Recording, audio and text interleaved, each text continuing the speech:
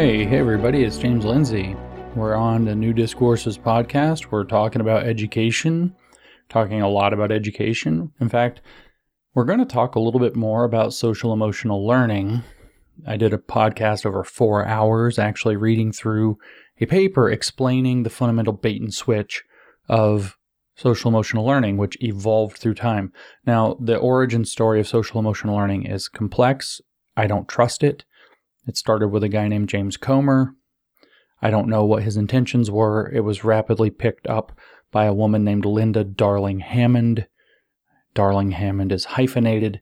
Linda Darling Hammond was one of Obama's czars for the Common Core program. She's on the CASEL. I don't know if she's on the CASEL board. She's significant within CASEL, the Collaborative for Academic, Social, and Emotional Learning, which is the organization that's pushing the Marxist form of social emotional learning. And through all these kinds of things, she was also, by the way, the Weatherman Underground, the literal left-wing terrorist Bill Ayers pick for the Obama job, highly supported by a terrorist for this job. And she's still very active in social emotional learning things today through CASEL, which has taken up two kind of brand names, transformative SEL and systemic SEL, that you need to be aware of.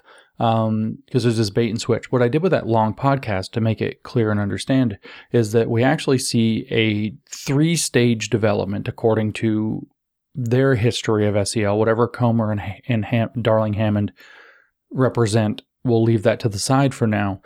But they give a 3-stage development of social emotional learning, which began with what they called a personal responsibility model that transformed or grew into what they called a participatory model of SEL that then changed into what we call now transformative SEL, which is straight up Marxist.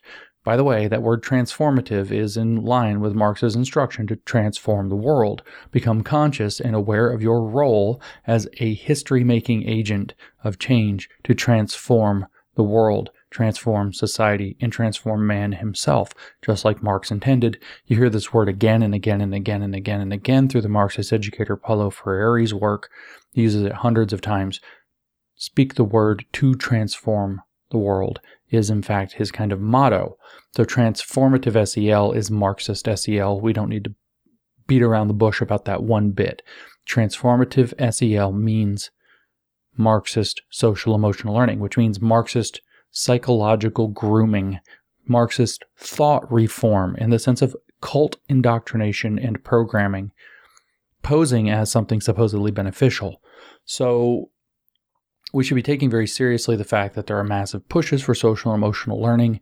It is one of the biggest things in the universe. The World Economic Forum has been pushing it hard since at least 2015. I went through a document on Twitter regarding what the World Economic Forum's vision for social emotional learning and its role is. Their big picture is that the economy of the future that they are building for us will require the social and emotional skills. It will require emotional intelligence more than it will require actual competence in anything. So what you're going to do is groom people to have the right social and emotional intelligence and use that as the pretext to say, well, if you want to get a good job in the new economy that we're building, our new sustainable, inclusive communist economy, well, you're going to have to be highly skilled in social emotional learning. And you can kind of see how the pieces come together. And it's filled with all this kind of horrifying crap. If you actually read that World Economic Forum document, at least the one from 2016 that they put out, mark you, that's 6 years ago.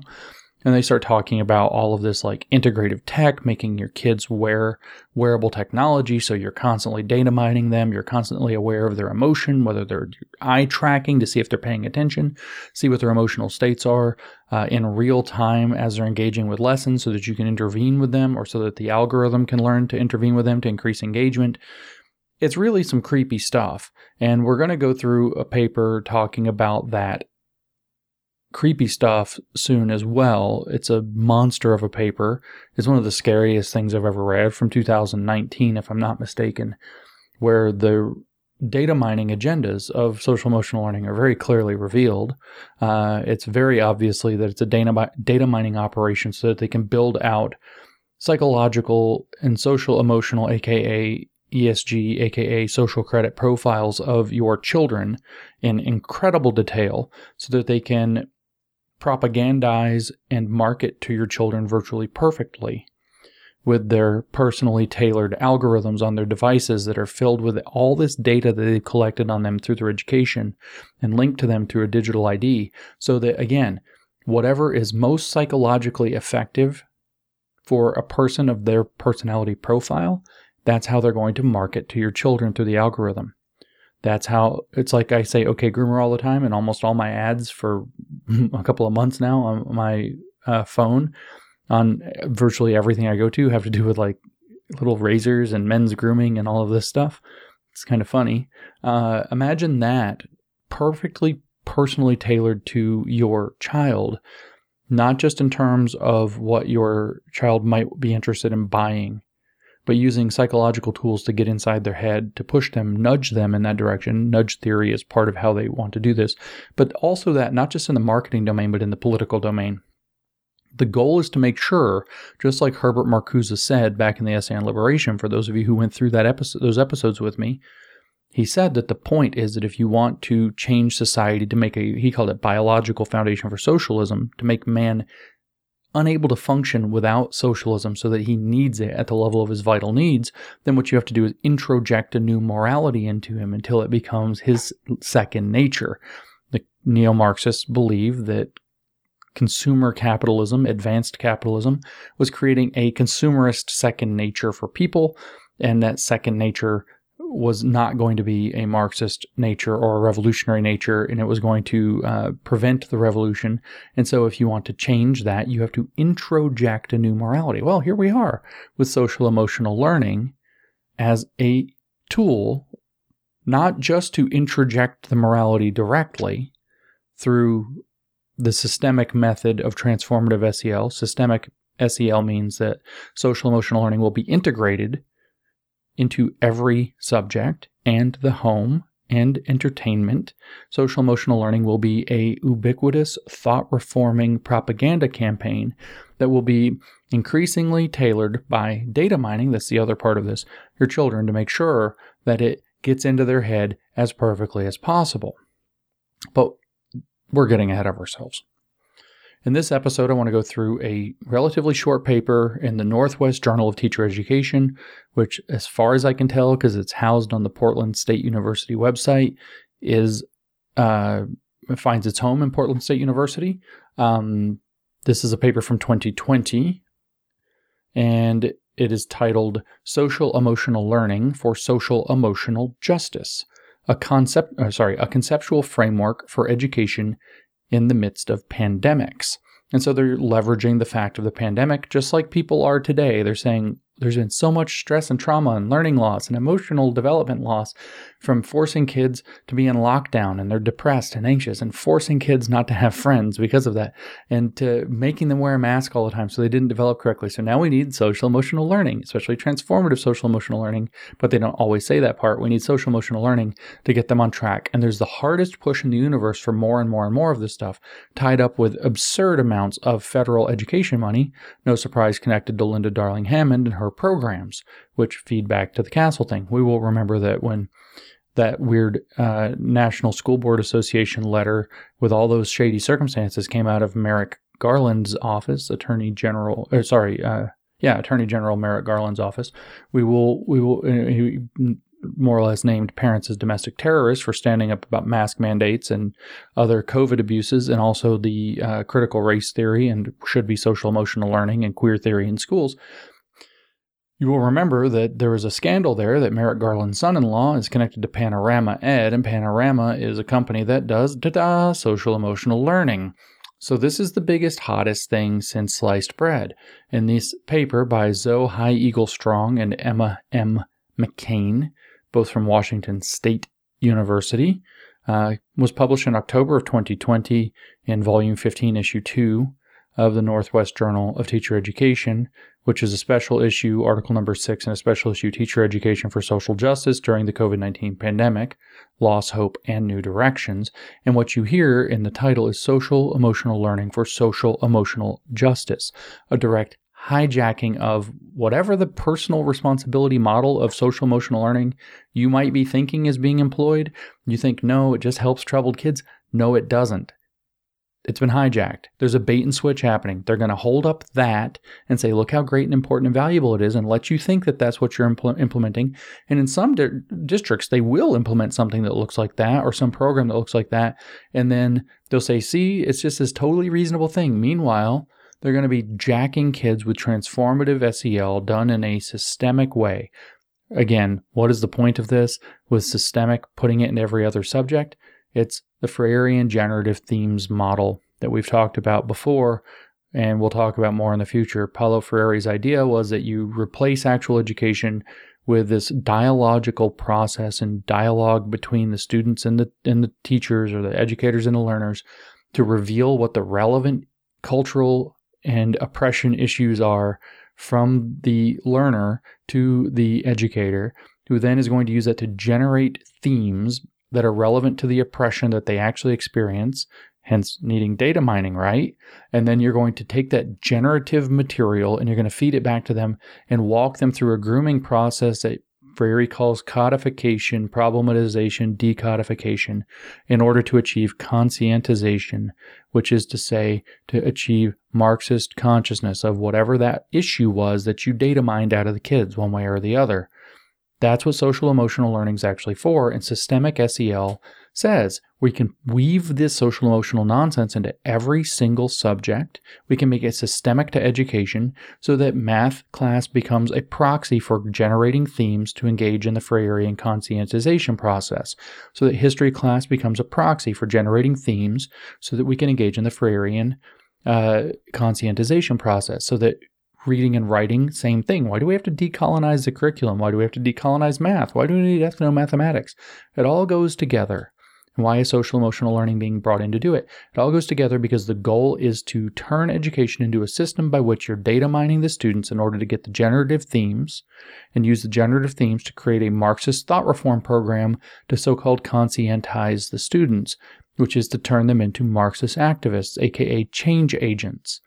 That's what it's for. Why? So you can achieve social justice. Why? What do we hear in this paper? Social emotional learning for social emotional justice. And you think, well, this is just some stupid paper, right? Well, we go to the Northwest Journal of Teacher Education website, we find the paper, and since October of 2020, when it came out, it has been downloaded 1,280 times. I don't know what its impact is. It's not listed there's no impact factor listed here, but it has been downloaded 1,280 times, which is rather a lot for a social sciences or humanities paper. So it's been somewhat influential. And I can tell you from all that I keep seeing from social emotional learning, this line of thought is perfectly consistent with kind of the main line of thought. Now, let's just bust into this thing and read through this relatively short paper. It's only like 11 pages. Social emotional learning, I'll say it again. Social emotional learning for social emotional justice, a conceptual framework for education in the midst of pandemics. Before we even get started, there's a cover page footnote. This just kills me, these people. As co-authors, we acknowledge equal contribution to the development of this manuscript and reject the status of, quote, first or, quote, second author. Further, we recognize the tireless effort of the K-12 educators who focus on advancing social justice and equity in schools. We thank educators for their additional sacrifice to promote this work amid the current, quote, pandemics. I wonder why that's in quotes. Lastly, we believe students of color who have experienced ongoing injustice deserve our sacrifice and compassion. Isn't that nice? Isn't that nice? Isn't that that's how they start their frickin' academic papers, with a footnote on the cover page saying that? First of all, neither one of us is above the other. There's no first and second author. We're thankful for people advancing social justice and equity in our schools, which means completely losing the point of what schools are for and doing this Freirean religion thing instead. And then, why is pandemics in scare quotes? Do they know that the pandemic is fake? Is that what they're saying? Are they Baudrillardian? The COVID-19 pandemic did not take place. And lastly, we believe students of color who have experienced ongoing injustice deserve our sacrifice and compassion. Yeah, great. Okay, let's get to the point. And so they start off with this little abstract. U.S. education is situated not only in the midst of the novel coronavirus pandemic, but also in long-standing, quote, pandemics. Oh, we get our answer. but also in longstanding, quote, pandemics of oppression. Well, son of a bitch. Would you listen to that? There's the pandemics of oppression in addition to the COOF pandemic that they're using as another bait and switch and lever, just another emotional lever to get this crap going, including but not limited to systemic racism. In this paper, the authors critique the oppressive aspects of traditional SEL. See, it's a bait and switch. Traditional social emotional learning is oppressive, so we have to have something different. In this paper, the authors critique the oppressive aspects of traditional social emotional learning and introduce the concept of social emotional learning for social emotional justice, SEL-SEJ. That's convenient. An emergent concept for reimagining SEL, SEL-SEJ, is explicitly oriented toward social justice, because transformative wasn't Marxist enough. Drawing on a decolonial understanding of, quote, resilience. That's the other buzzword the World Economic Forum loves so much. We're going to have a decolonial understanding of resilience. Social emotional learning for social emotional justice builds from principles of reciprocity and relationships. I bet those are inverted. Social emotional learning for social emotional justice can help educators support students, communities support educators, and school systems support communities.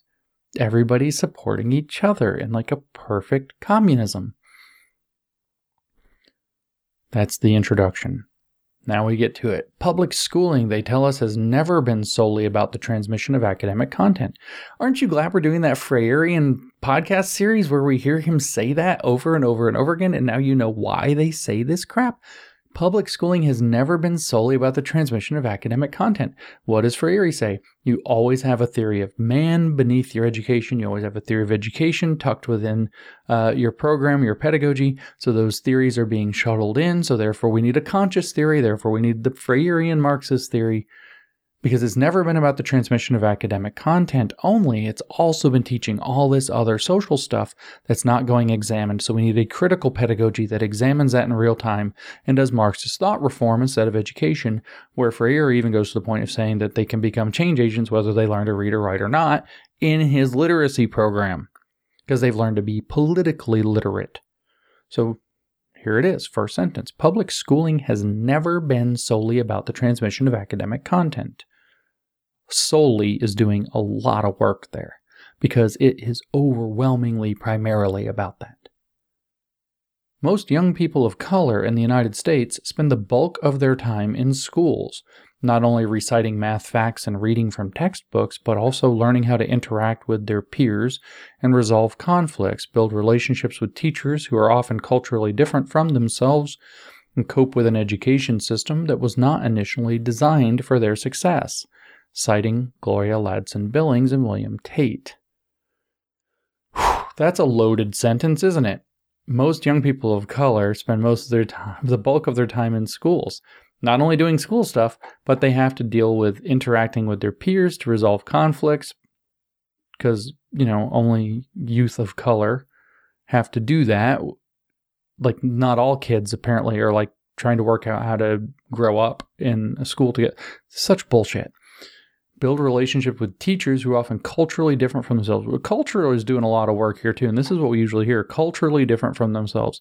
Why are we engaged in this multicultural protection racket where we're going to assume that there's a to-be political culture hidden within identities?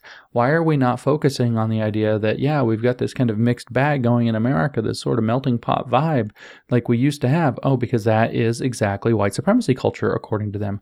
They're using exactly the same manipulation here, by the way, that the CCP used as it infiltrated the Kuomintang in China in the 1920s through the 1940s to ultimately destabilize that Kuomintang Nationalist Party and to erupt and take over with the Communist Party in China. The Kuomintang came in the 20s, and it announced that there was going to overthrow the empire. They said, we're going to have one Chinese people, the Huarun. We're all going to be Chinese together. We're going to be Chinese nationalists. They had a 5-color flag that represented 5 different regions of China or something like this, and everybody's equal. And the CCP infiltrated with a message, surprisingly like critical race theory. It says, no, they're forcing Han Chinese racial identity onto all Chinese. They're erasing all of the minority Chinese races and making them all Han. Huarun means Chinese person, but it really means Han, Chinese person. And so they're erasing your individual identity, your racial identity, your ethnic identity. And that same exact message is being repeated here. It worked in China. Why not repeat it in the United States?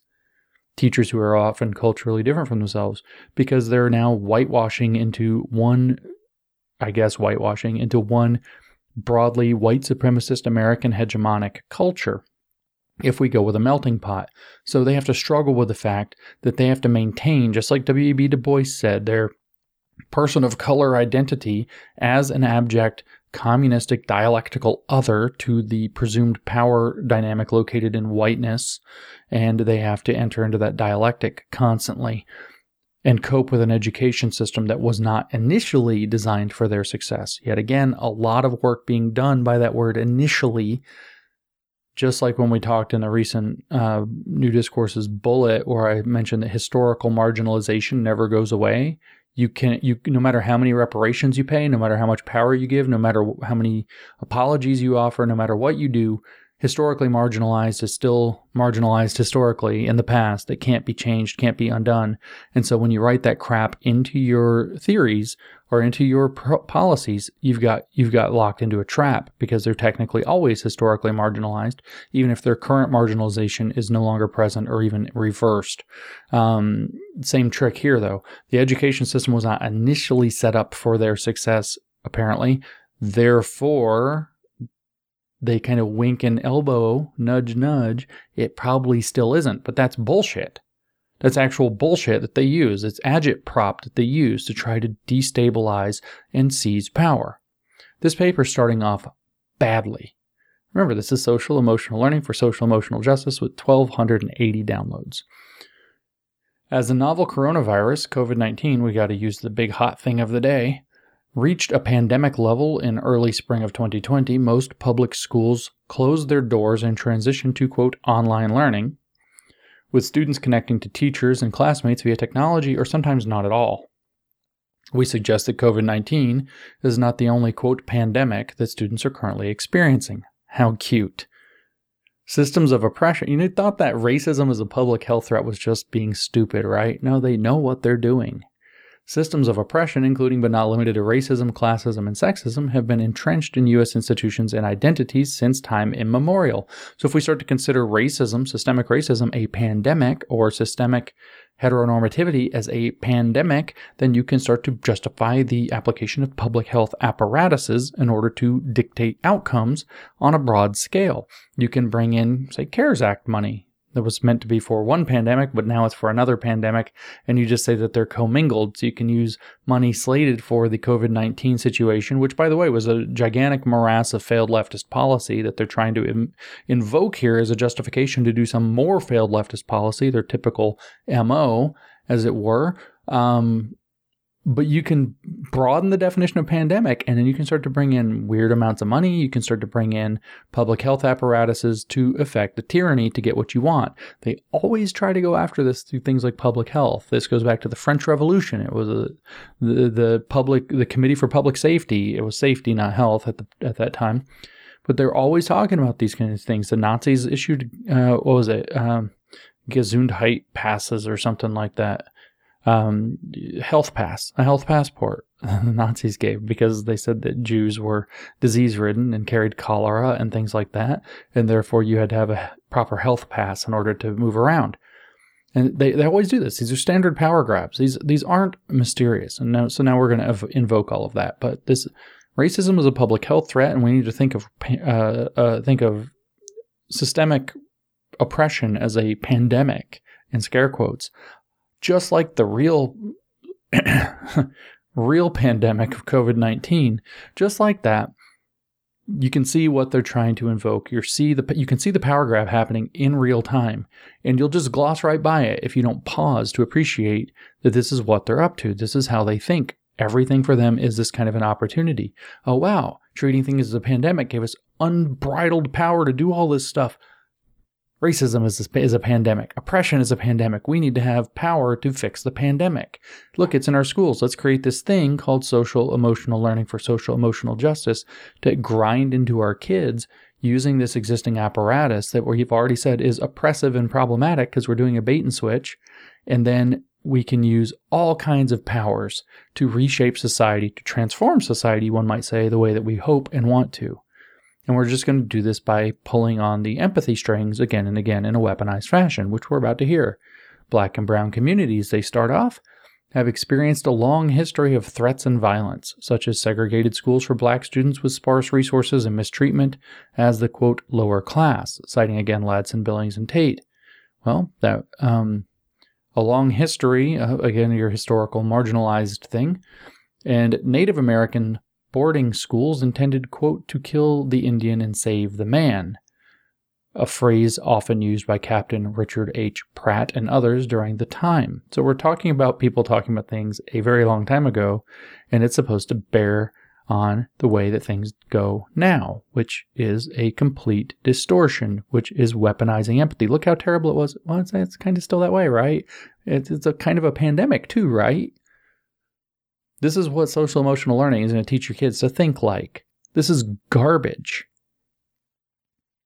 Today, many youth are forced to witness extreme violence and hatred against their own racial groups over social media platforms.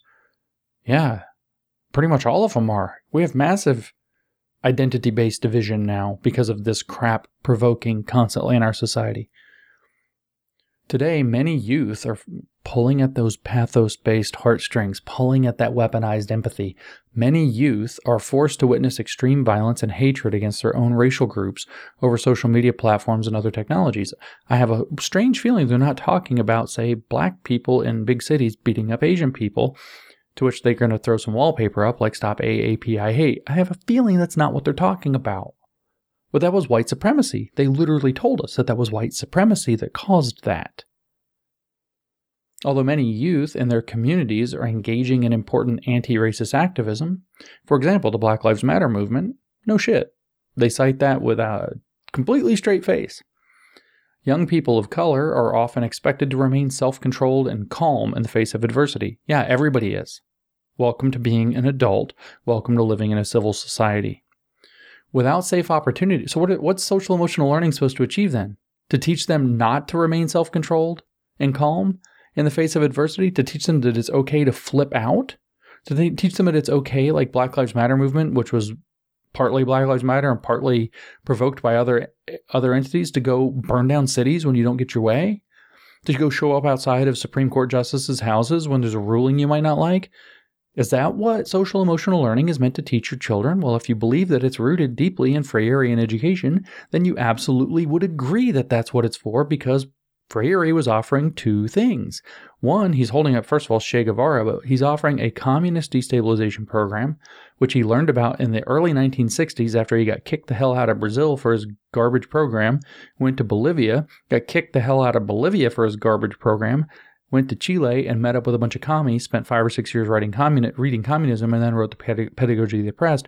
But the other source material for Freire is actually Frantz Fanon's, I don't know how to pronounce that, Fanon, The Wretched of the Earth, Black Skins, White Masks, etc., the decolonization, the post-colonial books. And Fanon explicitly recommends violence. He explicitly calls for violence on the part of the colonized to overthrow and regain a sense of self. Over and over and over again. It's not just revolutionary, but violent revolutionary. And this is the context in which Freire was in, feeling that Brazil had been unjustly colonized and that he wanted to fight against that led him to create his program in the first place. So there's a lot of historical precedent to, without safe opportunities to I skipped one. People of color are often expected to remain self-controlled and calm in the face of adversity. That's allegedly a problem, according to these authors, but it would have been a problem for Freire as well, who held up Che Guevara, like I said, as the ideal of both the communist and the post-colonial and decolonial mindset. And remember, we're going to critique traditional SEL and get to a decolonial mindset here. This is deep roots in the same stuff. Without safe opportunities, they tell us, for face-to-face interaction, crucial possibilities for an education based on social justice and solidarity, there's your Freire, are left to technology, which can feel emotionally isolated and socially detached. Who made them go do this on technology? Who sent them home? Who locked them out of schools? Who shut everything down? Oh yeah, them. And then it's a problem that they're now going to exploit. They create the crisis, they exploit the crisis. It's amazing. And what are they telling you already? That the point of their social emotional learning program is, for example, to teach young people of color not to be expected to remain self-controlled and calm in the face of adversity. Who are they trying to help? Revolutionaries, not young people of color. They say that these kinds of things are to overcome the school to prison pipeline. Well, teach them to flip out and see how fast they go to prison, except not in your leftist-controlled cities like San Francisco, where you just don't get arrested for anything, right? Because of restorative justice. The only way to get out of this is by turning your cities into actual criminal dumps where kind of anything goes. Do you not see the program? This is what social emotional learning is supposed to create. If we actually have a functioning civil society teaching young people of color not to be expected to remain self-controlled and calm in the face of adversity, you only have kind of two options. One is you're setting them up to go to prison when they flip out, or you're setting them up to live in a society where we don't send them to prison because they're people of color, which is straight up racism. And then we have dumps. The cities turn into dumps. The cities turn into exactly the kind of dumps that then you're going to say, whoa, look at the white flight, which is really the resourced flight of people who have money are like, I don't want to live around all this crime. This is garbage. I'm leaving. This is leftism. This is what they tell you already. They're telling you this is what social emotional learning is to design into your children, because it's based on crackpot ideas of post-colonialists like Frantz Fanon and Marxist educators who are inspired by him like Paulo Freire. These, quote, pandemics, that's going to get real annoying, isn't it, of systemic oppression and COVID-19 combine to exacerbate the threats on physical, mental, social, and emotional well-being of Black and brown students in K-12 education. Again, it's their goddamn policies. It's their policies. So we're supposed to now trust them to add the next level of the solution to the problem that they create. They create a problem, they say, oh my God, look at this problem, we have a solution. And they expect us to trust them to implement it. Why on earth, after the failure of the restorative justice program that's made things so violent and crazy and unruly and unmanageable in schools, are we supposed to believe that their social emotional program is going to fix that problem instead of making it worse, especially when they're already telling us that it's going to? As educators, we are presented with a precarious yet powerful opportunity to reimagine Marxism, how education could look and feel for students, teachers, parents, and communities. In particular, how can we re-envision the roles and priorities of schooling to promote spaces for young people of color to heal and to build bridges toward more compassionate communities? Notice that compassion for them means doing what they want. We suggest that social emotional learning in K-12 schools can play an important role in this process of healing and bridge building, if done with attention to social justice. Aha, bait and switch. In this conceptual paper, we disrupt the oppressive aspects of traditional social emotional learning, SEL, and introduce the concept of social emotional learning for social emotional justice, SEL-SEJ. Please listen to me if you have your hands on the levers of power over school districts. If you're on a school board, if you are a superintendent, if you are on boards of education, if you are in the state government, if you're in the state Department of Education, if you're the state superintendent of schools, if you're a state attorney general, if you're a governor, if you are working in the Department of Education at the federal level, please listen to me. This is a bait and switch operation. They are going to try to sell you on the virtues of SEL using fluffy language, appeals to empathy, and the track record of traditional SEL, which has a questionable past, but nevertheless has a somewhat positive track record and can be applied or could be applied in legitimate ways. And they're going to do that to say the only correct way to do it in reality is this transformative SEL or social emotional learning for social emotional justice, which is Marxist thought reform.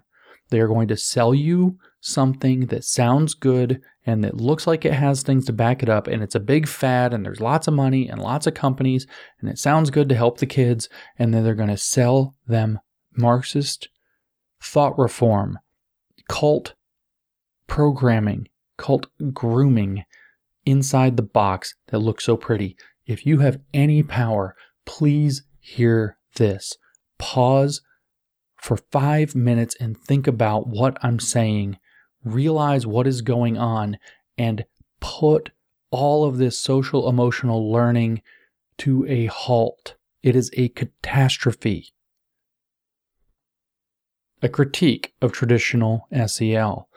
If it's not clear to you yet, the next section of this paper is a critique of traditional SEL. They are going to tell you that traditional approaches to social emotional learning, all the ones that are not Marxist thought reform, are actually forms of oppression. They are, as you might hear sometimes, oppression with a hug. White supremacy with a hug. That you're hugging the kids and making them feel good, but you're really reproducing systems of oppression. That's literally the sales pitch for transformative social emotional learning. Social emotional learning, listen to me, cannot be recovered. It has been captured. It has been colonized. And it's been through things like a critique of traditional SEL. And you're going to see the 3 letters and you're going to say, well, sometimes it's good. Sometimes it's a bit silly. Sometimes there's bad programs out there, but we can implement it. No, you can't. You cannot implement it.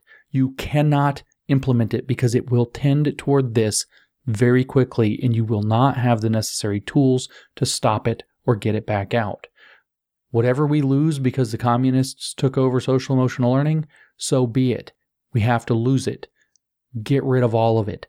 Ban it. The people implementing it on purpose, send them to prison for child abuse. I'm not exaggerating because that's what it is. The people designing this that work in the government are engaging in sedition. They should be tried for it. I'm not exaggerating. This is how you undermine a culture intentionally from within. This is exactly what this is. Anything that used to be traditional SEL, personal responsibility SEL, faith-based SEL, is out the window or will be within a few years. You cannot go there. So let's hear their critique. Traditionally, SEL is founded in Western developmental frameworks that recognize learning as more than purely cognitive. The focus, cognitive is in scare quotes, the focus of SEL is to promote students' abilities for emotional self-awareness, self-regulation, social awareness, relationship skills, and responsible decision-making. That sounds kind of good. Citing Collaborative for Academic, Social, and Emotional Learning, CASEL, from 2020. SEL is incorporated into schools and classrooms to various degrees, such as wide-sweeping curricula or targeted interventions. Wide-sweeping curricula is the goal of systemic SEL, to weave social-emotional learning programs for social justice into every subject, every activity. Though well-intended, current models of SEL, this is in 2020, can center white and middle-class knowledge systems as superior to all others. There's your decolonize the curriculum demand. Position marginalized students as incompetent and or troubled. Sounds like some iron law of woke projection. And ultimately perpetuate injustices. For instance, emotion regulation is often lauded as a means toward academic achievement in the form of higher test scores, and emotion is presumed to be predictable and confined within individual bodies. Too often, social-emotional learning becomes a new measured, quote, skill that contributes to sorting and ranking students. For instance, emotion regulation is often lauded in terms of creating good results. That's what they just called white supremacy. And then it turns into a new measured skill that contributes to sorting and ranking students, although many programs do attempt to be, quote, culturally sensitive, culturally relevant, or culturally responsive. Remember, that's a repackaging of Freirean education. That's all that is. These efforts often fall short by simply plugging racially diverse characters and scenarios into frameworks and assumptions that remain individualistic, Western, and white dominant. In other words, they're not conscientizing the students in line with Freirean pedagogy. SEL must be culturally sustaining, and they actually cite the Paris and Alim book, which is literally insane. I couldn't even finish reading it. I made it 2 chapters, and it's so nuts about what culturally sustaining means. It means that you have to sustain the cultures, but as the Marxists see the cultures as political opportunities. It is literally insane. I strongly encourage people to go look up the Culturally Sustaining Pedagogy book if they can find it and read it. Maybe I'll try to do something with it again. It's so insane.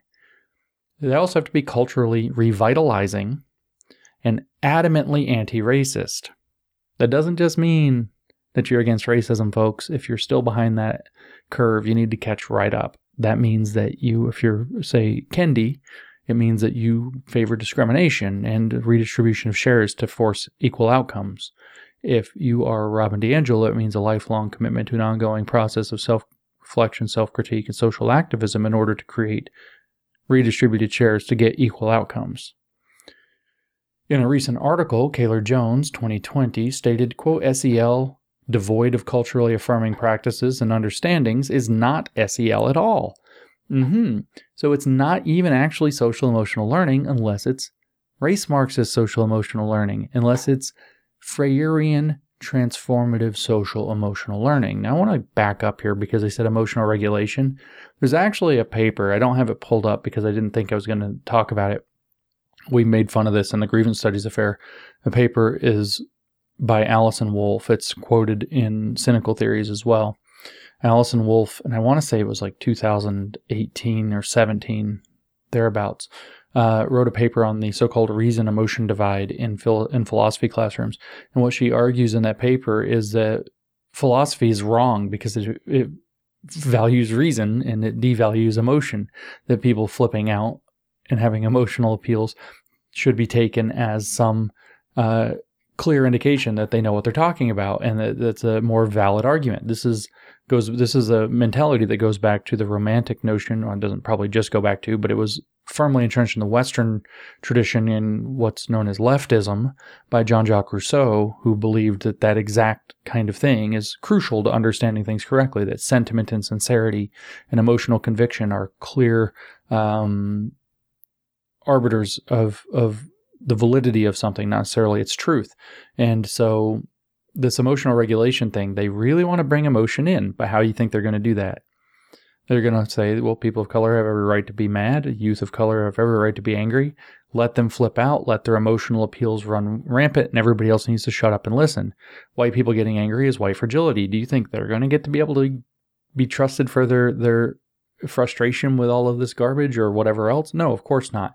So it's just another avenue to create a completely repressive tolerance type biasing toward who gets to have emotional outbursts and when they're taken seriously. We already have entire lines of literature based off of white fragility, so we can damn well know that nobody that's considered privileged is going to be allowed to appeal to emotion. That's going to be considered fragility, whereas everybody who's considered oppressed is going to be able to override reason, logic, evidence, facts, etc.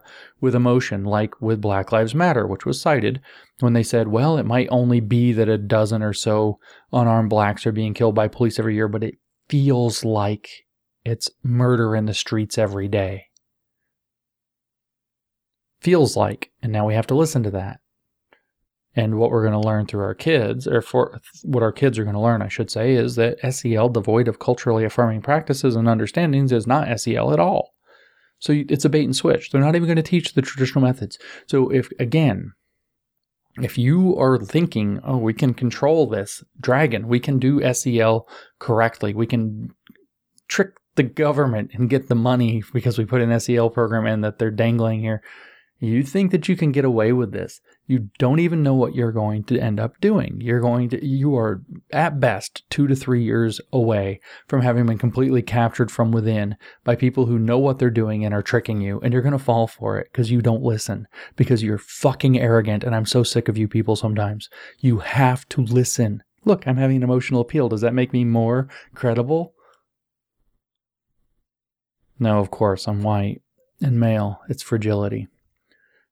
How can educators support students' social and emotional experiences in ways that do not reinforce gatekeeping of who will, quote, succeed, receive safety, and be valued in and beyond education?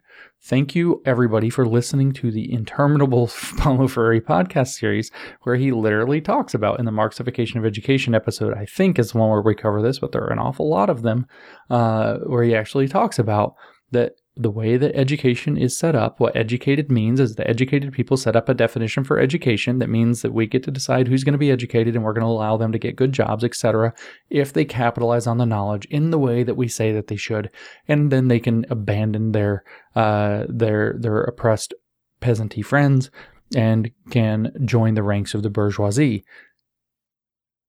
How can educators support students' social and emotional experiences in ways that do not reinforce gatekeeping of who will succeed? That's in scare quotes. Joining the ranks of the successful is not succeeding, it's becoming bourgeois.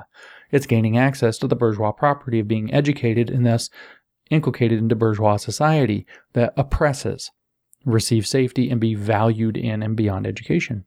Social reproduction theorists, citing Bowles and Gintis. Luckily, we talked about the critical turn in education, and we know that Bowles and Gintis, 1976, were communists explaining that education should be completely rethought.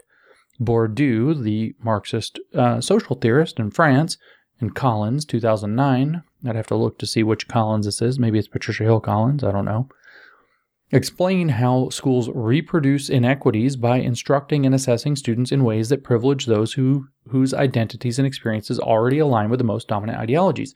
When I told you that Freirean education means, the Marxification of education means that being educated is a form of bourgeois property established by the people who are already in power in society, and that they create it just so that they can reproduce the existing society by certifying people who are good at the existing society to come in, that's what I'm talking about.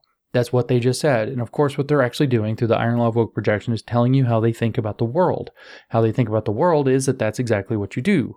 You figure out, you use education to brainwash certain people, and the ones who do well, you put them into positions of power so that they reproduce the system that's going to be in play. That's exactly how Marxism works. That's the exact Soviet model. That's literally the Sovietization of education. That's how they think it all works, because that's how they would do it. That's how they project. And that's what they want to use social emotional learning to do with your children. But it's the Marxification of education. This is all rooted in Freire. So everything I've been saying about Freire is visible here, clearly visible, not even hidden. However, they say, even while schools reproduce unjust power relations, they are also sites of conflict and contestation. SEL programs are largely shaped by white neoliberal ideologies like personal responsibility. Guys, you're not going to keep it. But also by calls for reform and transformation. There's that T word that means communism.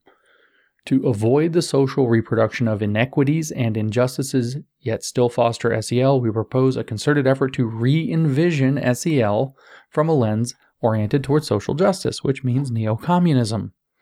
Please listen. It's not hard to read this stuff once you have a little background.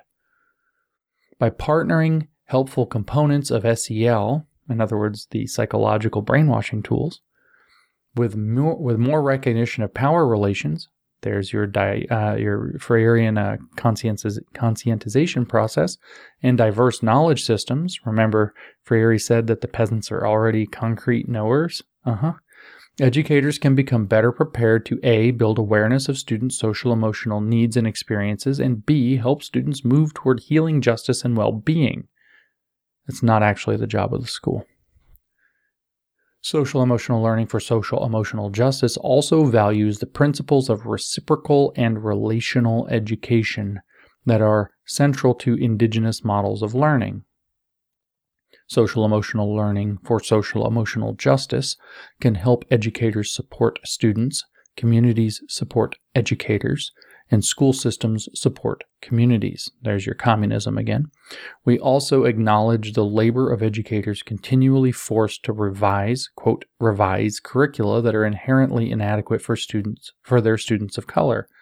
We call curriculum developers, administrators, and policymakers to critically ask, quote, for whom and for what is this curriculum designed? That's the standard question of critical theory. Further, quote, were Black, Brown, and Native American tribal communities involved in the development and assessment process? Gag. Okay, that's their whole critique, by the way, of traditional SEL. Did you ever hear an actual critique? No, you didn't. All you heard was a repetition of the Freirean axiom that education exists to reproduce the existing society, which they called a white supremacist society. Actually, they called it white society, white dominant society. All you heard was an assertion that everything that's not their program, everything that's not the Freirean Marxist transformational program, just reproduces the existing society. You never actually heard, there's no actual critique done. This is childishly simple. Whoever gave these people degrees should be embarrassed. This is so stupid. There was never an actual critique done here. All there was a little bit of a sentence of reproducing or of repeating some Freirean piece of dogma, followed by a demand for some nonsense like culturally sustaining, culturally revitalizing, adamantly anti-racist SEL teaching. And if you don't, SEL devoid of culturally affirming practices and understandings is not SEL at all. This isn't a real critique. There was no actual critique. There was just an assertion of Freirean dogma and saying that traditional SEL actually reproduces white neoliberal ideologies. That's what they said. SEL programs are largely shaped by white neoliberal ideologies. And they said that instead they could be sites for transformation. There's no actual critique. There's no depth to this. This is your bait and switches based off of friggin' nothing.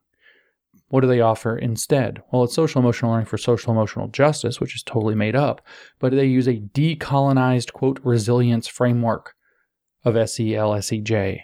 That's what they say. This is the next section. Students, they tell us, may be inclined to cope with social and emotional tensions, trauma, and discrimination in ways that can bring further harm, such as impulsive retaliating, social withdrawal, negative self-beliefs, self-medicating with alcohol and drugs. Yeah, so you like all that crap you're doing to them with restorative justice and COVID policies and even SEL and your freaking bogus fake education program that even freaking kids can see through. I hear from parents all the time that kids see straight through this, is causing a lot of these problems and exacerbating them. So that's why, of course, we need more of it, because we're leftists and we fail routinely with all of our crackpot theories. And when they fail, we say, oh my God, look how bad everything is. That's why we need more of it. Although social emotional, we have to rethink it though. We have to reimagine it. We have to re-envision it. And when we do that and make it more Marxist, it'll work this time. Although SEL, SEJ should support students in developing healthier coping techniques, it should also understand resilience as a cultural rather than individual endeavor. Cultural resilience instead of individual resilience. We shouldn't be taking a personal responsibility model where we teach people to deal with their problems and gain personal mastery over them and take responsibility in their lives and crawl out. No, Freire tells us that, and that's in the Pedagogy of the Oppressed, that would be betraying solidarity. When you see that the peasant there, this is in the first chapter of Pedagogy of the Oppressed, when you see the peasant and you teach him to believe, you conscientize him to realize that he is dependent, he's in a culture of dependency on the powered elite, then what you don't do is teach him in order to become successful and take responsibility for his life and climb out of that cycle of dependency, because then he would just become part of the cultural elite. You have to teach him instead to adopt a model of solidarity with all oppressed to overthrow the existing system in a literal cultural revolution. That's the argument Freire makes. So here we see SEL, SEJ, social emotional learning for social emotional justice, should support students in developing healthier coping mechanisms, but it should also understand resilience as a communal rather than an individual endeavor. The onus of change should never be on the student alone, but should leverage their community strengths and resources. Too often, students of color are met with deficit models. They always bring up the deficit model. That's where Freire says that people believe that the peasants are dumb or lazy or whatever, that they have certain intrinsic deficits that have led to their marginalization. It's just more Freirean garbage repackaged. Too often, students of color are met with deficit models that position them as damaged victims of suffering and suggest that their cultural identities, languages, and practices are obstacles to success. That cites, by the way, the absolutely crazy cultural sustaining book that is literally too insane for me to have read. I might try again one day, but I'm telling you, it's so nuts. I was like, even I was like, nobody could use this. Well, here I am being proved wrong, right? Yes, they definitely can use this. 1,280 downloads. Although it is important to recognize, by the way, that's a lot for an academic article. Like 25 or 30 is a lot for an academic article. 1,280 is ridiculous. Though it is important to recognize and respond to the pain and injustices inflicted by systems of colonialism, patriarchy, white supremacy, and their capitalistic education, it's also important to recognize their strengths, cultural supports, and resilience despite injustices. That's exactly what Freire says about the peasants. That they are marginalized, they didn't choose their marginalization, but it's the capitalistic bourgeois system that pushed them, requires being literate, that pushed them to the margin. They didn't choose that, they were marginalized as an action, and their goal needs to be to realize themselves as marginal within a system so that they can reoccupy the center where the power is. Marxist inversion. Labeling marginalized students as exclusively victimized, troubled, or, quote, at risk can contribute to narratives of educator saviors. There we are with Freire again, who says the educators position themselves as though they are saviors or messiahs to come in and save the students from their own lack of literacy or ignorance. Labeling marginalized students as exclusively victimized, troubled, or at risk can contribute to narratives of educator saviors who attempt to, quote, fix students with white, colonial, and patriarchal knowledge. That's literally exactly the argument Freire is making. Wow, this is so deep. Social emotional learning for social emotional justice models could integrate resilient strategies utilized by communities of color to help all students adapt through the current, quote, pandemics. Quote, resilience, the favorite word of the World Economic Forum, saying that they need to add that, in fact, to ESG. ESG is being told that we have to add an R for resilience and an H for health. So it's got to be ESGRH or something like that. They'll come up with something that spells like or something because it's the death of society. Resilience, quote, resilience, is often understood in educational frameworks as an individual quality that protects students from, quote, risk factors in their lives. However, so we're not going to be teaching resilience the usual way because that would reproduce white colonial patriarchal knowledge or white neoliberal systems, right? However, students' local aspects of strength and agency are undermined when white and middle class constructs become equated with, quote, protective factors. The concept of resilience can be taken up in ways that pressure parents and educators to equip, quote, assimilate marginalized students with ways of thinking, speaking, behaving that produce, quote, better outcomes. Better is in scare quotes. Because they are more valued by oppressive systems. Again, it's that same argument.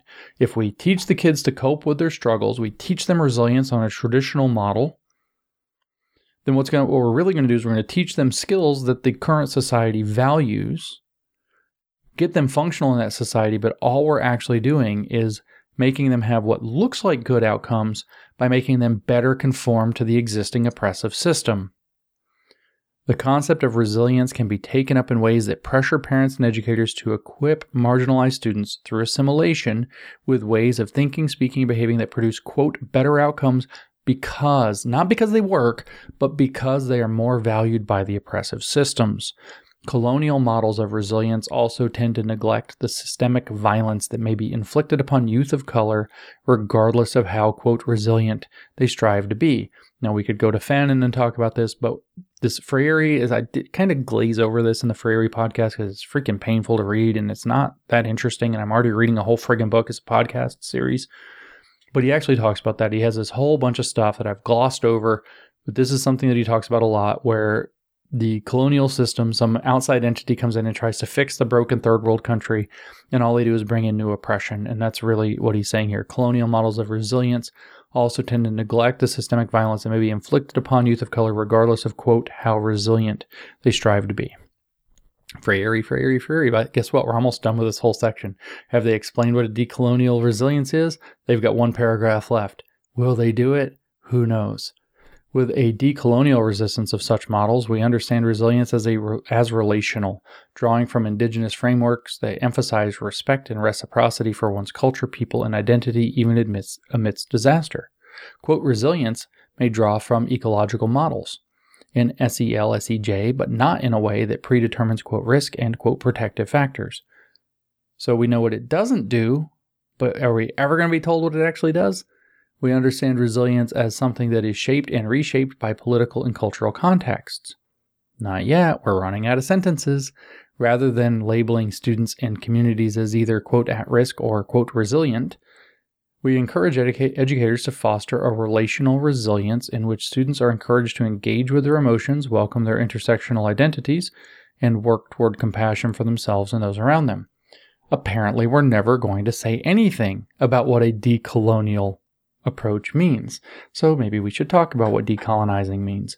What did decolonizing mean if we derive it off of a Freirean explanation of what education's about? Because he talks about the colonial context quite a bit. What would it mean? Let's just assume, since everything else here is based directly on Freire, that it maybe is based on Freire.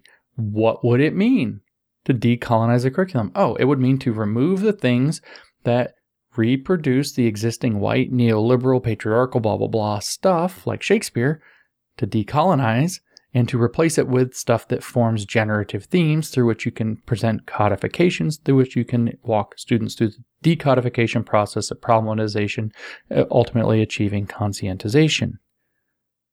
Decolonize the curriculum means remove anything that might reproduce the existing culture and replace it with an opportunity to create a generative theme to walk through the codification-decodification process of Freire in order to achieve Marxist conscientization.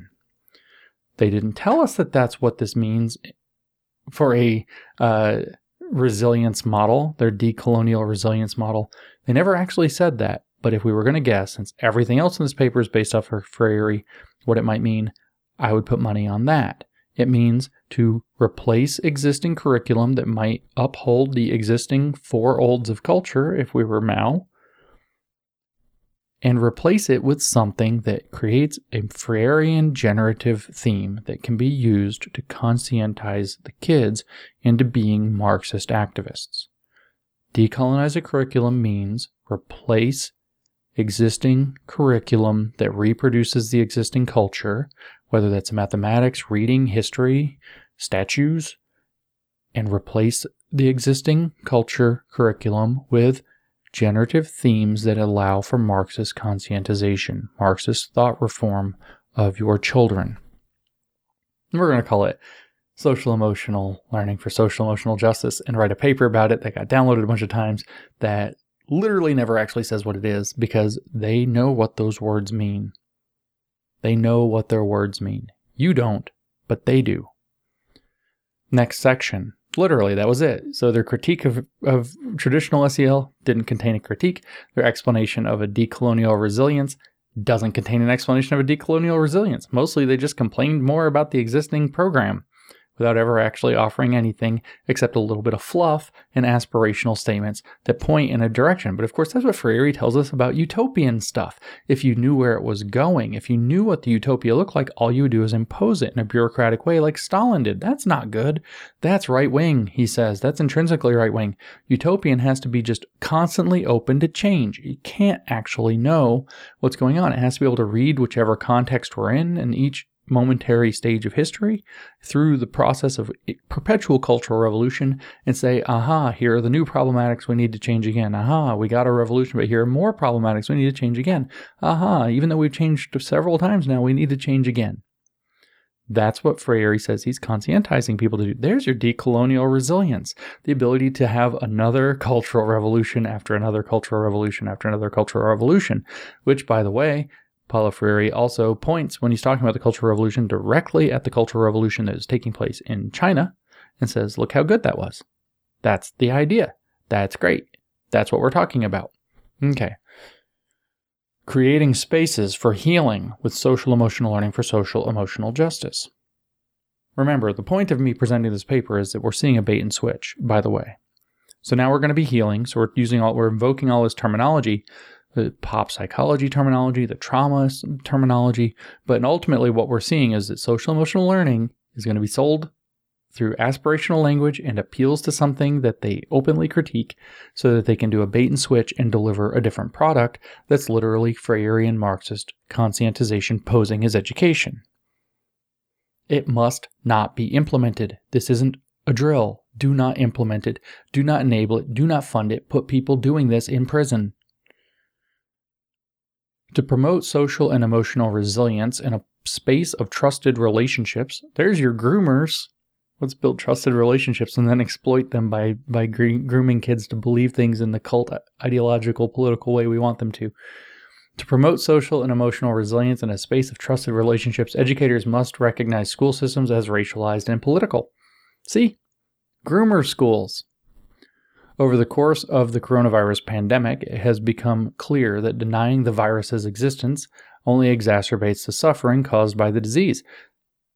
I'm going to raise a point of contention with the authors here. I think it's actually taking the virus way too damn seriously and coming up with really damaging, almost intentionally damaging policies. It did all that stuff that exacerbated the suffering caused by the disease, which, since we're talking about school kids, literally pose them virtually no risk. Similarly, denying the prevalence of systems of oppression will result in a continuation of unjust programs and practices. Hold on, let's do this correctly. Okay, so ignoring the virus was something we should have done but didn't, and there's all these problems, and they say it was because we ignored it, and they say that we also can't ignore systemic blah blah blah because it'll keep making oppression. But if I read this correctly, by comparing these two things, what we should do is ignore this claim of systemic oppression because it's a bunch of left-wing policy failure piled atop something that's kind of a little bit real, maybe, and badly interpreted and filled with bad policy proposals led by leftists who are exploiting it to create bad policy proposals that are destructive but also work to their benefit and advantage. Did I read that right? Or is that white fragility? I mean, my emotions count too, right?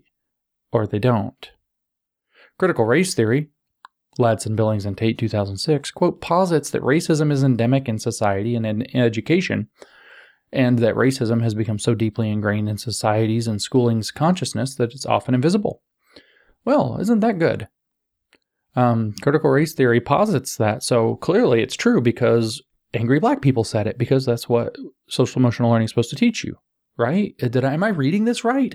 Or is this white fragility? Is this privilege-preserving epistemic pushback? Or is that literally what I've read? Critical race theory says it must be true. The race Marxism said it, so it must be true. Right? Huh. Educators can draw upon the notion of social emotional learning for social emotional justice to learn with students in ways that are aware of and against structural injustices. Hey, look, the teachers can learn with the students. Another key pillar of Freirean education, the dialogical model, where educators and learners learn together, with the educator operating as a facilitator. He's learning the context of the students so he can use it to facilitate Marxist thought reform on the students in a context that's going to be engaging and resonating with them. The dialogical model is invoked. This is pure Freire. The prevalence of individualistic binary-driven logic systems in the United States education. Oh no. Individualistic and binary-driven logic systems. Binary-driven logic. Oh no. True or false? Oh no. The prevalence of individualistic binary-driven logic systems in U.S. education contributes to the idea that racism, sexism, or classism are, quote, bad practices done by only, quote, bad people. Thus, people who are well-intending and aware must not be racist, sexist, or classist. Do you see the manipulation? You too, dear anti-racist in the old sense, are actually racist. You too, dear person who thinks you value women, are actually sexist, etc., etc. You've got to do the work. You've got to do more. Let's twist the ratchet in you because you're a soft target. A manipulable, useful idiot is going to help us employ this destructive program. Educators are often called to develop, quote, cultural competence. Record scratch, we did a podcast about that, but what does cultural competence mean? Cultural competence means political literacy in a identity politics conflated with multiculturalism paradigm. It is exactly the political literacy that Paulo Freire is talking about. Cultural competence is, say, racial literacy, is political literacy. We've done some podcasts on that. We've covered that issue. Educators are often called to develop, quote, cultural competence, but this type of professional development may reproduce a notion that an individual has, quote, achieved a certain level of cultural knowledge that exempts them from further learning. That's the D'Angelo ratchet. White people position themselves as anti-racist to become good whites so that they can ignore having to do more work. That's Shannon Sullivan's obnoxious and straight up regular noxious book, Good White People, where she argues that good white liberals literally do this. They position themselves as though they're not racist or that they're anti-racist, and they do their anti-racist work not because they're trying to transform society, but because they're trying to make themselves look like good people. Sounds like some kind of a Marxist manipulation, because it is. We suggest that social emotional learning for social emotional justice build from Tervleron and Murray Garcia's 1998 framework of cultural humility, in which teaching for social justice is a never-ending project of learning and unlearning, a never-ending project, like a perpetual cultural revolution of learning and unlearning.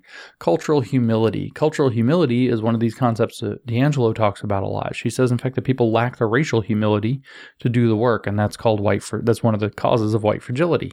So cultural humility means that you have to recognize your positionality in the Marxist interpretation of culture as seen through identity politics, whether that's race, whether that's ethnicity, whether that's being gay, or some other identity group. And you need to humble yourself as the privileged, not the other way around. You need to humble yourself as a privileged to hear the superior knowledge of the person in that place, that social position of oppression, because they have the standpoint in order to be able to communicate it. In other words, shut up and listen.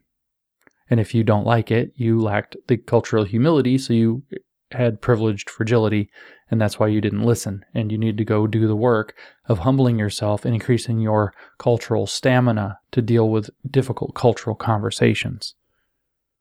In a similar vein, how many names are there going to be in this that I can't pronounce? We got Tervleron. I got that one wrong. Now we got it right. Now we have Dyches, D-Y-C-H-E-S, Ditches, and Boyd's 2017 Paradigm of Social Justice, Pedagogical, and Content Knowledge, SJPAC. That's wonderful. Explores how teacher education can position all instruction and interactions as politically charged, never neutral, and part of an ongoing process of teacher identity growth. Now, that's standard critical theory. Nothing's ever neutral. Everything's politically charged, but that's also something Freire devotes a significant amount of time to in, say, The Politics of Education, but also The Pedagogy of the Oppressed, is that by its very nature, all education is political and that you can't take neutrality. In fact, in The Politics of Education, Freire talks at length about the idea that even science cannot be neutral, and that the presumption of neutrality in science actually reproduces the existing hegemonic order and needs to be destroyed. You have to not do that. So you have to, by adopting a position that's not neutral, neutrality is not an option. You cannot be neutral. So you have to pick. Are you going to pick the chauvinistic side that reproduces oppression, or are you going to pick the liberatory side that tries to end oppression? And they make the choice allegedly morally clear, but they just lump into the chauvinistic approach literally everything that's not them, everything that's not their Marxist model. And that's the trick. And everybody falls for it again and again. But that will be learning to do this will be part of an ongoing process of teacher identity growth. And remember, it is a never-ending project of learning and unlearning. Never-ending. But still, we don't really have a clear explanation of what it is, nor do we have a clear explanation of how it's going to do healing. We do not claim to offer social emotional learning for social emotional justice as a ready-to-go curriculum or even as a, quote, finished concept. Really, no kidding. You have no idea what you're talking about. You're just saying stuff.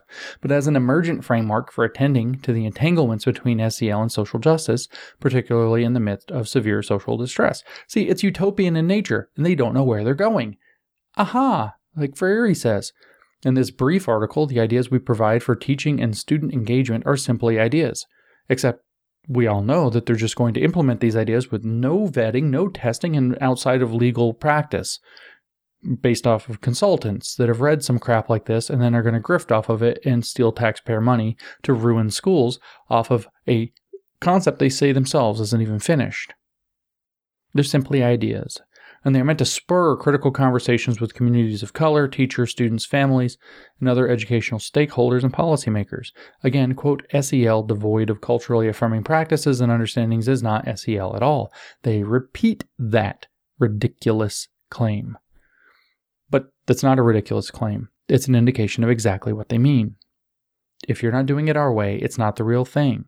So if you think you're going to be able to do it some other way, you need to think again.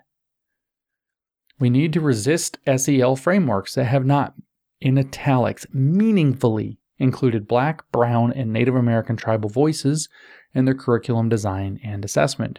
We also suggest that educators continue how elements of mindfulness, aesthetics, and bodily engagement can be incorporated into SEL activities, with the additional challenge of being done remotely through technology in ways that disrupt mind-body binaries in learning.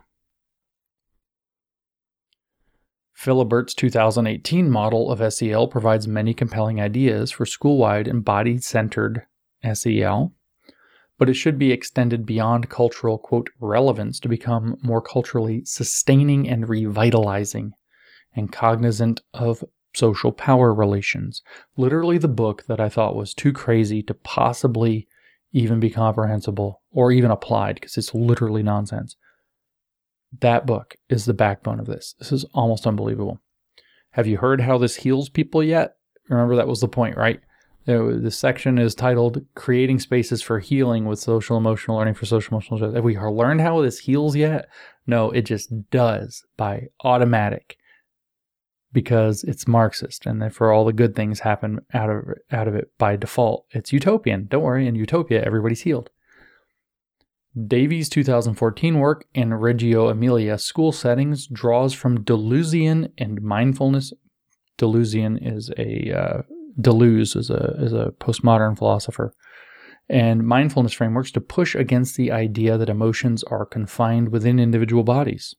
No, emotions are not confined within individual bodies now. They're shared, apparently. They're communal. Her suggestions for education, while not labeled as social emotional learning, can provide important first steps for promoting more relational and aesthetic ways of engaging with students' emotions that decenter whiteness and colonialism. Oh, we're not going to say how, but we're going to decenter whiteness and colonialism. Why? Because that's their thing. If you're at the margins, you're not at the center. So what's at the center? Whiteness and colonialism. That's freaking race Freireanism right there. And so the goal is for the marginal person to realize that they are in a system in which they're being marginalized by those things being at the center. So you decenter them so that the margin can move to the center, because that's where the power is. That's literally the theory of Marxist conscientization, even going back to like George Lukács in the 1920s. In History and Class Consciousness, he talks about having to get the margins moved to the center. This is just straight up Marxism. Where did I leave off? Arts-based learning is another constellation of frameworks to turn to in shaping SEL, SEJ. They are not, we have one paragraph left, they're not going to tell us at all how this heals. So they introduce this idea, which is just an unfinished idea. They critique the existing thing without ever actually critiquing it. They just keep asserting that they have this better program, but they don't know what it looks like. And then they tell us how it's supposed to use a decolonized version of resilience, but they never actually explain what that is. They never even say what it is. And then they come into another section and tell us how we're going to heal with it, and they never tell us how we're going to heal, because the assumption is that if you just keep making Marxist consciousness, we get to the utopia, and then all the problems go away. And that's really how they actually think. And that's what Freire says over and over again about how education has to be utopian, but if it knows what it's doing, it just becomes bureaucratic, sclerotic, and oppressive. So therefore, it's just meant to spur a conversation. We don't know what we're talking about. Is their MO. And this is what they're going to implement, because all other implementation approaches are wrong. And when this goes wrong, it was because it was done wrong, and they're going to have to use a new one. This is social emotional learning for social emotional justice, but this is the same as the transformative, or not exactly the same, but this is incorporated into the broad scope of what they would consider the transformative social emotional learning program, which it doesn't matter which one you think you're installing, they're all going to be this within 2 to 3 years. Most of them already are this. There's a complete unbridled, one-directional push into this. You can't install social emotional learning. It's only meant to create social emotional justice. It's only meant to create neo-communism through turning education into the Freirean process. Even via technology, educators can engage students in important conversations about social privilege and identity. Apparently, those are supposed to heal people. They do exactly the opposite in reality, but maybe that's where the healing is hidden. We advise teachers and curriculum developers to discuss Black, Brown, and Native American tribal communities and historical figures beyond the, quote, heroes and holidays zeitgeist that presents them as occasional add-ons to Eurocentric knowledge. It's so tedious. What do you have to do? You have to add generative themes and replace existing curriculum that reproduces the existing society. If we talked about their usual heroes and holidays zeitgeist that presents them as an occasional add-on to Eurocentric knowledge, we would be reproducing the existing system. So what you have to do is decolonize that, and you have to bring in stuff that creates generative themes to cause a cultural revolution through Freirean conscientization. That's literally their whole program. Rather than, quote, weighing students' experiences against one another, as in, quote, you should not be upset because this person has it worse, students should be able to express their range of social and emotional needs without fear of judgment. That being said, educators must also help students recognize how their individual experiences are tethered to larger systems. That is, white students must understand that their whiteness benefits them despite other struggles or discrimination they may face. In other words, Marxist thought reform. Social emotional learning is Marxist thought reform. Let me say it again for the people in the back. Social emotional learning is Marxist thought reform. Students are active agents in all facets of their learning, and even young students can partake in projects and conversations about what it means to be compassionate in both words and action of solidarity. So it has to be communist actions and words. Solidarity, the 4th chapter of Herbert Marcuse's essay on liberation is titled Solidarity. Solidarity is a gradual process that begins early. You got to get them as kids. To be compassionate members of a community, students must understand how injustices are produced through systems, not just individuals, and how they themselves are implicated in these systems. Marxist thought reform. Social emotional learning is Marxist thought reform. Did they ever tell you how we're going to build spaces where we heal? Nope. Never did a single thing they said they were going to do. Why? Because they think it just works by magic. Communism doesn't know how. They just say these things like, implement this. Doesn't that sound great? Here's some fluff. Here's some complaining about something. Let's implement this idea that's not even fully formed because it's utopian. And that will be a space that heals because it uses a resilience model that's not the bad resilience model that reproduces white neoliberalism or patriarchy. It is, in fact, a different resilience model that doesn't just help people be better at existing in the existing system, which is actually fake resilience that's actually reproducing the existing oppressive system and turning them into monsters. And we're going to do that because we're going to have a critique of the existing model where we just assert a bunch of things about it, about how it's tied up in white and neoliberal and patriarchal assumptions and blah, blah, blah, blah, blah. They never actually do anything. Building bridges. I wonder if we're going to build any bridges toward compassionate and empathetic communities. Oh, well, we're not going to build any real bridges, not with this shit, that's for sure. But maybe we're going to move toward compassionate and empathetic communities. But I've already indicated that the empathy that they're interested in is weaponized empathy. It's empathy to care about the issues they tell you have to care about in the way they tell you to care about them, or you're a terrible person if you don't. And the compassion they care about is you caring about the issues they want you to care about, or else you're a bad person. So it just means doing what they say. So building bridges toward doing what we say is what this section should really be called. Let's see if it actually achieves that. Maybe they'll finally get one. Drawing from indigenous paradigms of reciprocity. Notice how many times they've mentioned indigenous paradigms of reciprocity. They've never mentioned tit for tat. That's a reciprocity scheme in game theory. They've never mentioned Jesus' turn the other cheek, Christian reciprocity. They never mention any of that. Nope, we have indigenous paradigms. Why? Because we have to use the generative theme model whenever possible. We can't reproduce the existing systems. That would be bad. Drawing from indigenous paradigms of reciprocity, social emotional learning for social emotional justice should promote holistic well-being for entire communities. Now, holistic is one of those Marxist watchwords. You got to watch out for that word. Why? Because one of the Marxist fundamental, this goes back to Hegel actually, fundamental beliefs is that you can't understand the parts without understanding the whole. And so you have to look at everything in terms of its whole. So what does the whole mean for Marx? Or for any of these Marxist sense, or Freire? It means that the whole actual reality of the system, the way that it produces and reproduces injustices. The circumstances that you live in have to be understood in terms of the way the whole society operates, and thus the whole society has to be overthrown.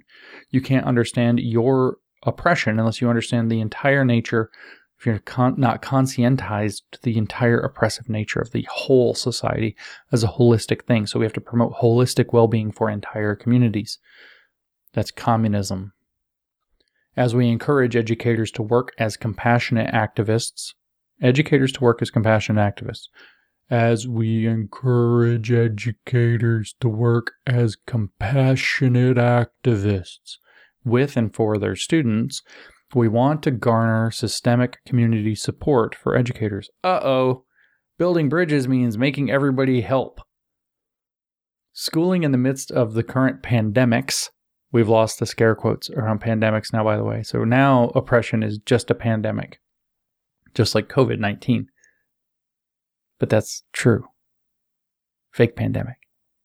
Schooling in the midst of the current pandemics can produce... Did you know that they changed the definition of pandemic so that COVID would qualify when it didn't actually qualify because it's not actually deadly enough to qualify? But I digress. Schooling in the midst of the current pandemics can produce strong feelings of discomfort, exhaustion, and emotional burnout. Poor teachers trying to be friggin' Marxists get tired. Students and teachers alike may experience challenges such as compassion fatigue. Really? A sense of desensitization towards suffering. No kidding. And self-victimization, for example, indignation, self-pity, and resentment for having to engage with others' suffering. How nasty.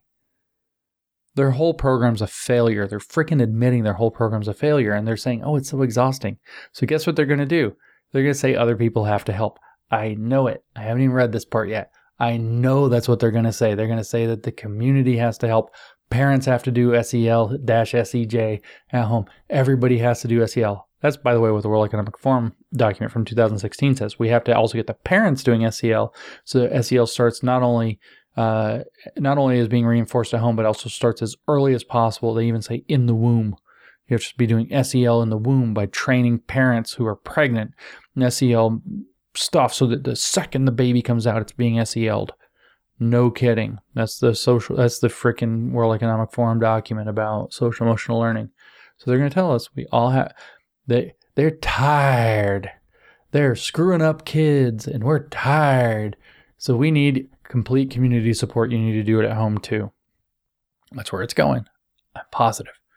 A social justice politics of compassion interwoven with social emotional learning for social emotional justice can help people work through these struggles.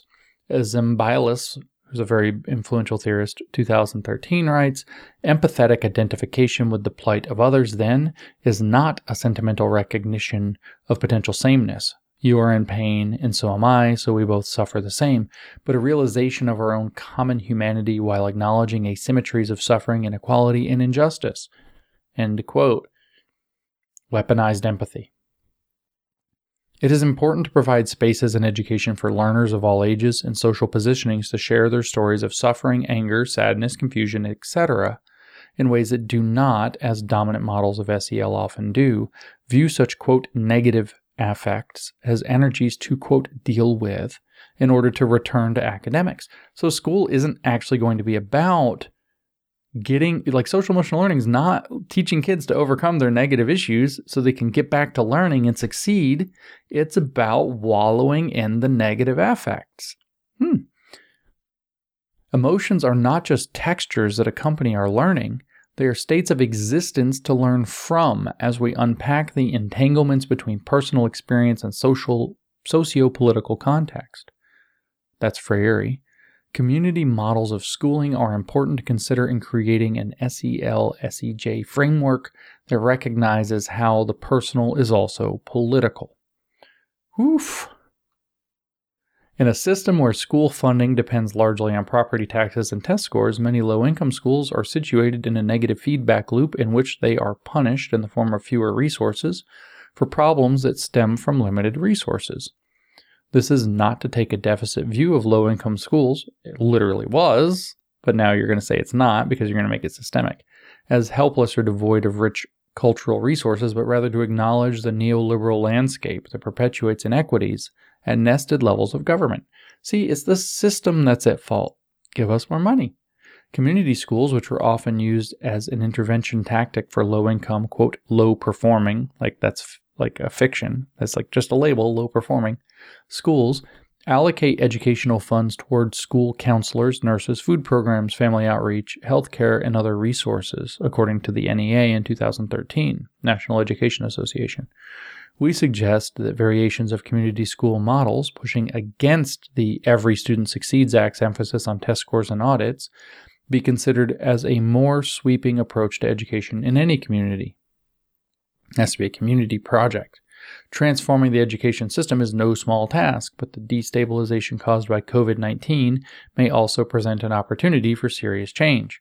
How many times have we heard that COVID-19 is an opportunity for systemic change? Wow, that's what the World Economic Forum says. That's why they wrote a book called COVID-19, The Great Reset. It literally called it a narrow window of opportunity to reset the world. That's why Yuval Noah Harari sat there and said we have to use the pandemic as a narrow window of opportunity because otherwise people won't accept massive changes to their entire system. It's almost like they're just manipulating that circumstance to their own political advantage to have a complete sweeping, a cultural revolution or something.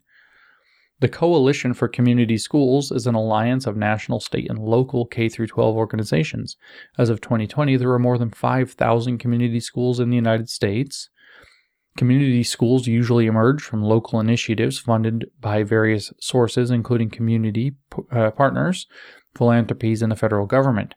The push for wraparound services that support reciprocal school-community relationships, local actors, educators, administrators, organization leaders, families, etc., must come together to advocate for school community partnerships and governmental funding. So we have to create these new things that involve everybody, and then we have to get the government to fund it. Social emotional learning for social emotional justice should situate actors, students, teachers, school administrators, etc., in their immediate communities while recognizing the connections among communities at broader levels.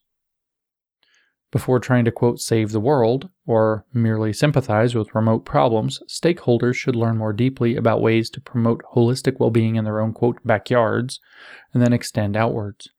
In the midst of the COVID-19 pandemic, governmental decisions should be led by community voices that can focus on their particular needs. By promoting social emotional learning for social emotional justice alongside community school models and a relational ethics of education, we hope to see socio-ecological justice at multiple levels.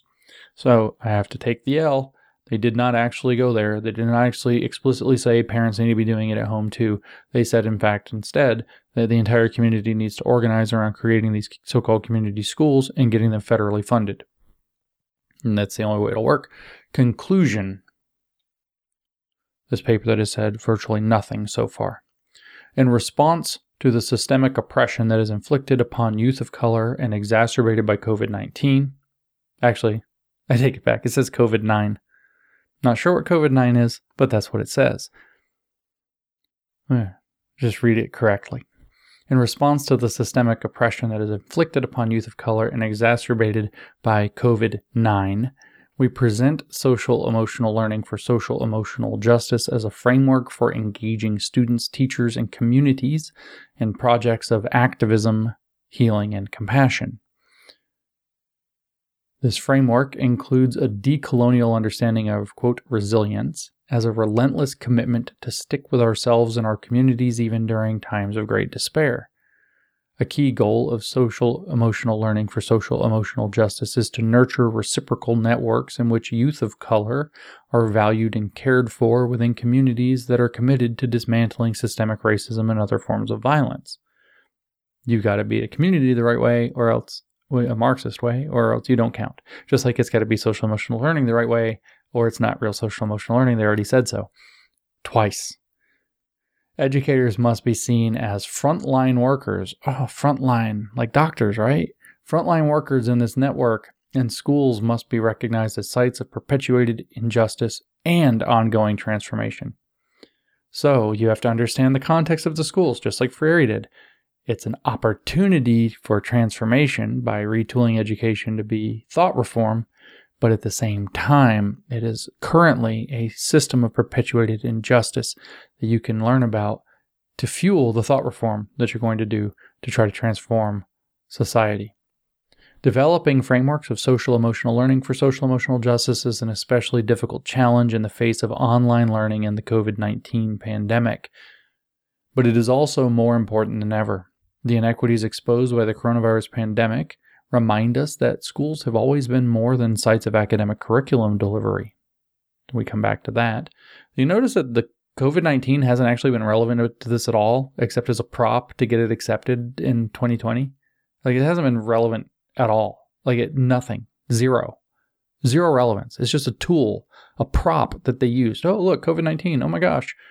That they used in order to say we need to do this thing that we don't even know what it is. It's not fully formed. We can't even actually describe it, but we have some aspirational language around it and can kind of complain about the thing that we're already doing. But it's just a prop. It's never been used. That's the last time. I can see the whole page. It's the last time COVID-19 is mentioned. It's actually not called COVID-9 this time. It's the last time it's mentioned. And at no point ever do they ever say how it's actually relevant, except to create this idea of multiple pandemics that they just lean on that doesn't make any sense, except as a lever for power. Schools can be constructed as places. Let me read the last part again. The COOF pandemic reminds us that schools have always been more than sites of academic curriculum delivery. They're cultural training centers where you could say do thought reform. Because the Marxist manipulation is we're always doing thought reform into the existing society. So let's do thought reform out of the existing society for liberation, and that's good instead of chauvinist. That's literally their whole trick. That's the whole program right there. The conscious can seize the means of production and reproduce society, man, and the world to make it more human. That's why Freire calls it humanistic education. That's chapter 9 of The Politics of Education. Schools can be constructed as places to nurture students and their communities, physically, emotionally, socially, and intellectually. Education remains a source of identity formation and relationship building. Even without or with limited in-person connections, we can still foster meaningful social connections and solidarities through whatever venues are currently available. That's literally their paper. So what you get from this, just to wrap this up, because it clearly didn't say anything. Like, the paper's ridiculous. It's positively ridiculous. Social emotional learning for social emotional justice, a conceptual framework for education in the midst of pandemics. Talks about the pandemic, pointless, doesn't even use the pandemic, just uses it as this kind of weird prop and metaphor, and doesn't say anything except that tradition. And this is the point. This is the only takeaway this paper manages to achieve in 11 pages of gobbledygook, of nonsense, of stupidity, of embarrassing Freirean stupidity that only a Freirean education, which is a failed education, could possibly produce in somebody. The only takeaway is this. All approaches to social emotional learning that don't center social justice, in other words, neo-communism, in other words, the Freirean approach, all approaches to social emotional learning that are not Freirean thought reform are not real social emotional learning. So it's a fundamental bait and switch. They're going to tell you the social emotional learning is good for this, it's good for that. It's, oh my gosh, look at the track record, blah, blah, blah, participatory, personal responsibility. But that's based on white neoliberalism. They said so clearly. No approach except theirs counts as SEL.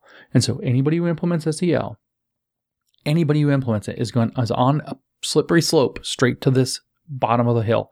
The bottom of the hill is called transformative SEL, which will be implemented systemically into a systemic SEL into every single subject.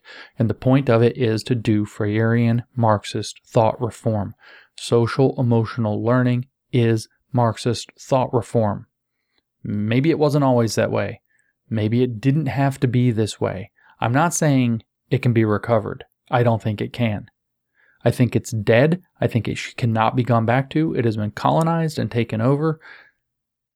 Social emotional learning is Marxist thought reform.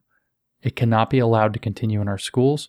We have to fight like hell to get this out of our schools. We have to challenge our lawmakers, our policymakers, our school boards, our districts. We need to challenge people at every level in our departments of education and whatever to get this out. And the people who won't do it need to be gotten out. The people who are implementing it probably belong in prison. I fully mean that. I'm not exaggerating. Not the people who are forced to implement it, but the people who are implementing it on purpose, knowing what it is.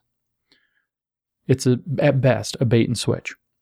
If you hear social emotional learning, at best, you think you're buying a decent product that within a small number of years, if it's not already outright, is going to be a Marxist transformational program based on Freirean thought reform.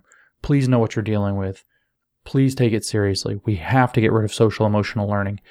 I'm going to do another podcast soon on social emotional learning with a much longer paper that's positively horrifying. I had intended to read the whole thing, but I think it'll take over 4 hours, but maybe it's worth it. I don't think you understand how bad it is, but to kind of whet your appetite, I will tell you what the paper is. It's by Ben Williamson at the University of Edinburgh. It was published in 2000, let me see. It was published in October of 2019 in the Journal of Education Policy.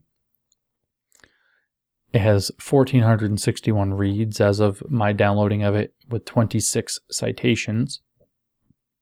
And the title is Psychodata, Dissembling the Psychological, Economic, and Statistical Infrastructure of Social Emotional Learning. And the point of the paper is actually that you can use, that they do use, social emotional learning is used for and will continue to be used for psychologically mining and manipulating whoever's going through it. In other words, for us kids. It's really a shocking paper. See if I can find in the conclusion, a short description. New forms of database governance infrastructure, such as that being constructed to generate psychometric SEL data, raise significant outstanding methodological and analytical challenges. One is how to capture the mutability, relationality, and multi-scalarity of infrastructures, and what kind of inventive methods might be required to adequately understand policy mobility. That wasn't a very good example. Alongside current emphasis of infrastructures for generating psychodata, for instance, a range of organizations has begun to develop or promote advanced technologies for the production of neurological brain data or even genetic biodata as objective statistical sources for scientific forms of policy and intervention. Studying the new arrangement of the human sciences with a governance infrastructure requires critical policy analysis that can trace the complex ways in which advances in psychology, neuroscience, and bioinformatics have merged with infrastructural systems of measurement and intervention to produce new ways of understanding and acting upon the capacities of students. Such developments are reaching beyond the statistical stock-taking of conventional periodic assessments exercises to treat individuals and large populations as, quote, living bodies that have pulses, flows, and patterns, which can be sensed on a continuous basis and then governed through techno-scientific interventions. The infrastructural arrangement of people, technologies, knowledge, and expertise that are enabling new psychological, neuroscientific, and genetic data to be produced as policy-relevant knowledge and education present an urgent need for analysis. So, what did you hear that part? SEL is linked into this goal to treat individuals and large populations as, quote, living bodies that have pulses, flows, and patterns, which can be, quote, sensed on a continuous basis and then governed through technoscientific interventions. Okay. The goal is to use the social emotional learning to create. I'm not doing this paper justice because I should read it eventually on its own. I'll just read this part. In sum, social emotional learning is the product of a loosely connected network of psychological, behavioral, and economics entrepreneurs, global policy advice, media advocacy, philanthropy, think tanks, edtech, R&D, investment calculations, and venture capital embedded in a political economy that prioritizes psychological intervention as a means to economic ends. as a means to economic and psychological intervention of your children as a means to economic ends, also political ends, as we already just heard. Together, this loose affiliation or loose alliance of actors has produced shared vocabularies, aspirations, and political techniques of statistical, social, emotional learning measurement that correlate psychologically defined categories of character, mindset, grit, and other indicators of social, emotional learning to socioeconomic outcomes. The result is an ongoing effort to assemble the infrastructural arrangements necessary to generate a statistical psychometric evidence base that might enable social emotional learning to consolidate as an evidence-based policy field. Social emotional learning is already becoming a policy priority across OECD nations, but as an emerging policy field, it relies on assembling relations between human actors, policies, and technologies as a psychoeconomic infrastructure for capturing and processing of quantitative data about social and emotional skills. Although this infrastructure remains incomplete and partially connected, its advocates, producers, and expert informants are seeking to sense and quantify students' psychological affects in order to generate productive economic effects. And we hear that this is all for social justice, this is all for neo-communism, the World Economic Forum is completely behind it. It's bad. Social emotional learning is bad. It's just bad. I can't say that enough times, but social emotional learning is, in its current and future incarnations, nothing short of Marxist thought reform, nothing short of an excuse to apply the Freirean conscientization grooming process to politically groom children into, quote, political literacy, whether or not they actually learn academic success, because academic success means only within the existing system and what it values. We have to stop SEL. We have to stop SEL.